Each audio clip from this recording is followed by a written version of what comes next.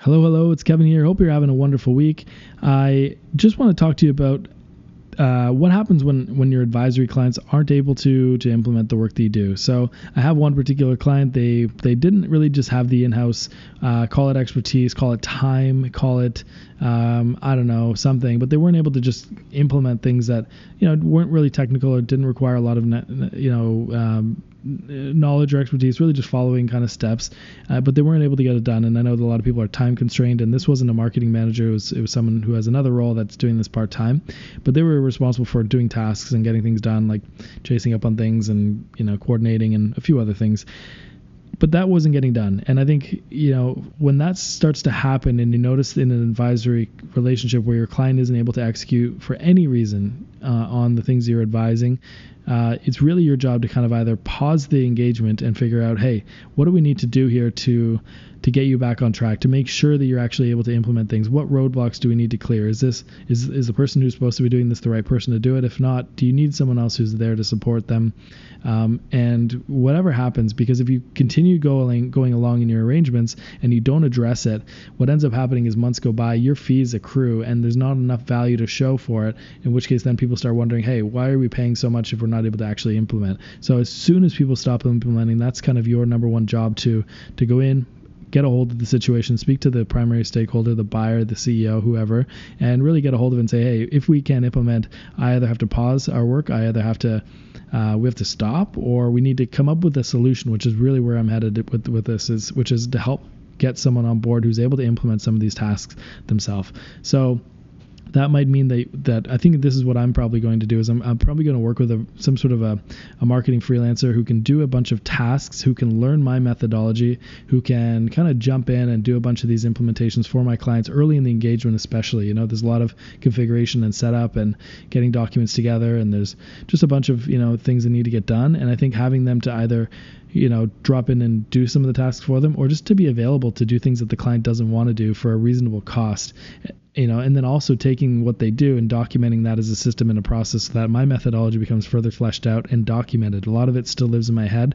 I've got a good outline. Some of it's fleshed in. Some of it I've got training videos on, and some of it's just like, different every time. So I don't write it down. So what I want to do is have someone who works kind of for me and helps make my system better, but also spends time working for the client and helping to implement. There are some people who have really difficult times project managing things, and so I think that person may also need to be capable of project managing and kind of being in there in the client's on the client's behalf and chasing up on stuff, because sometimes if they don't have an in-house marketing manager, that can be a huge void that needs to be filled. It's my job at the end of the day to make sure they get stuff done, and that's what your job is as an advisor. And so I think having that extra set of resources is going to be helpful. So I'll be looking to potentially fill that role in the new year.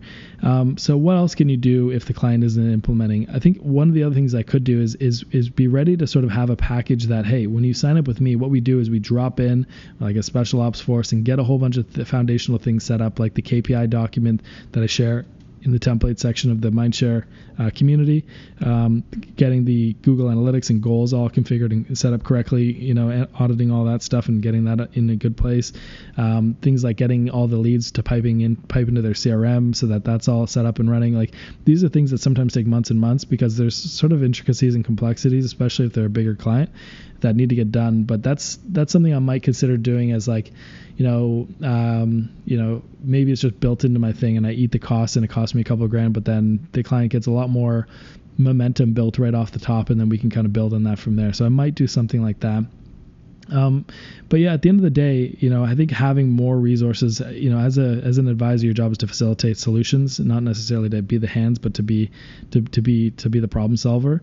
And so I think, I'll be looking at ways of kind of bringing in that marketing kind of freelancer sort of specialist. If you know somebody who it would be great at following a bunch of steps and directions and can manage a few projects and can implement stuff, I would introduce them to the client. I wouldn't mark up their time like I always do, and I would just have that available to the client. What I plan on doing as well as a third part of this, so first is bringing in some support so that the client can work with them as a VA or whatever, or kind of a fractional marketing manager at a reasonable cost. Two is doing maybe some upfront implementation work, charging as an add-on fee and potentially doing that at cost for the client so that it gets done. Or number three is investing in my own methodology, which I think I'm going to do anyway. So if I do hire this VA person to work with clients, ideally what I'd like them to do is document all the stuff that I do with every engagement, put it into my Basecamp project as my template, which is my methodology, and really flesh out how do you do certain things. Here's some videos explaining how we set this up, how we implement this stuff, some screenshots, whatever, so that project that I duplicate, that template that I duplicate for every new client comes built in with a bunch of data and examples and resources, and allows the client to either implement themselves faster. It allows a marketing manager to pick up some of those tasks and run with them, or at least it provides a more detailed picture in terms of the nitty gritty and how to set up all those details. So that's probably what I'm going to work on for the new year. I think the name of the game as an advisor is facilitation. So that's the big part of creating leverage. So if the more of this stuff that you have, the more people that can help you and the more your methodology is completed and fleshed out, the more leveraged you are. You can eventually sell your methodology as a course, and that's all good, and that's probably what you want to be aiming for. If it's good enough to sell as a course, it's good enough to have in your client engagements as well as a membership and all that stuff. So those are kind of the three parts: is one, bringing in that support to help my clients; two, doing some upfront implementation work as a foundational project, which I might do; or three, hiring someone in my own business to help me flesh out my own methodology, including training and systems and processes, so that there's like a lot more information there that the client could do themselves if they wanted to, without having to rely on me for so many calls, or for so much hand holding in some cases.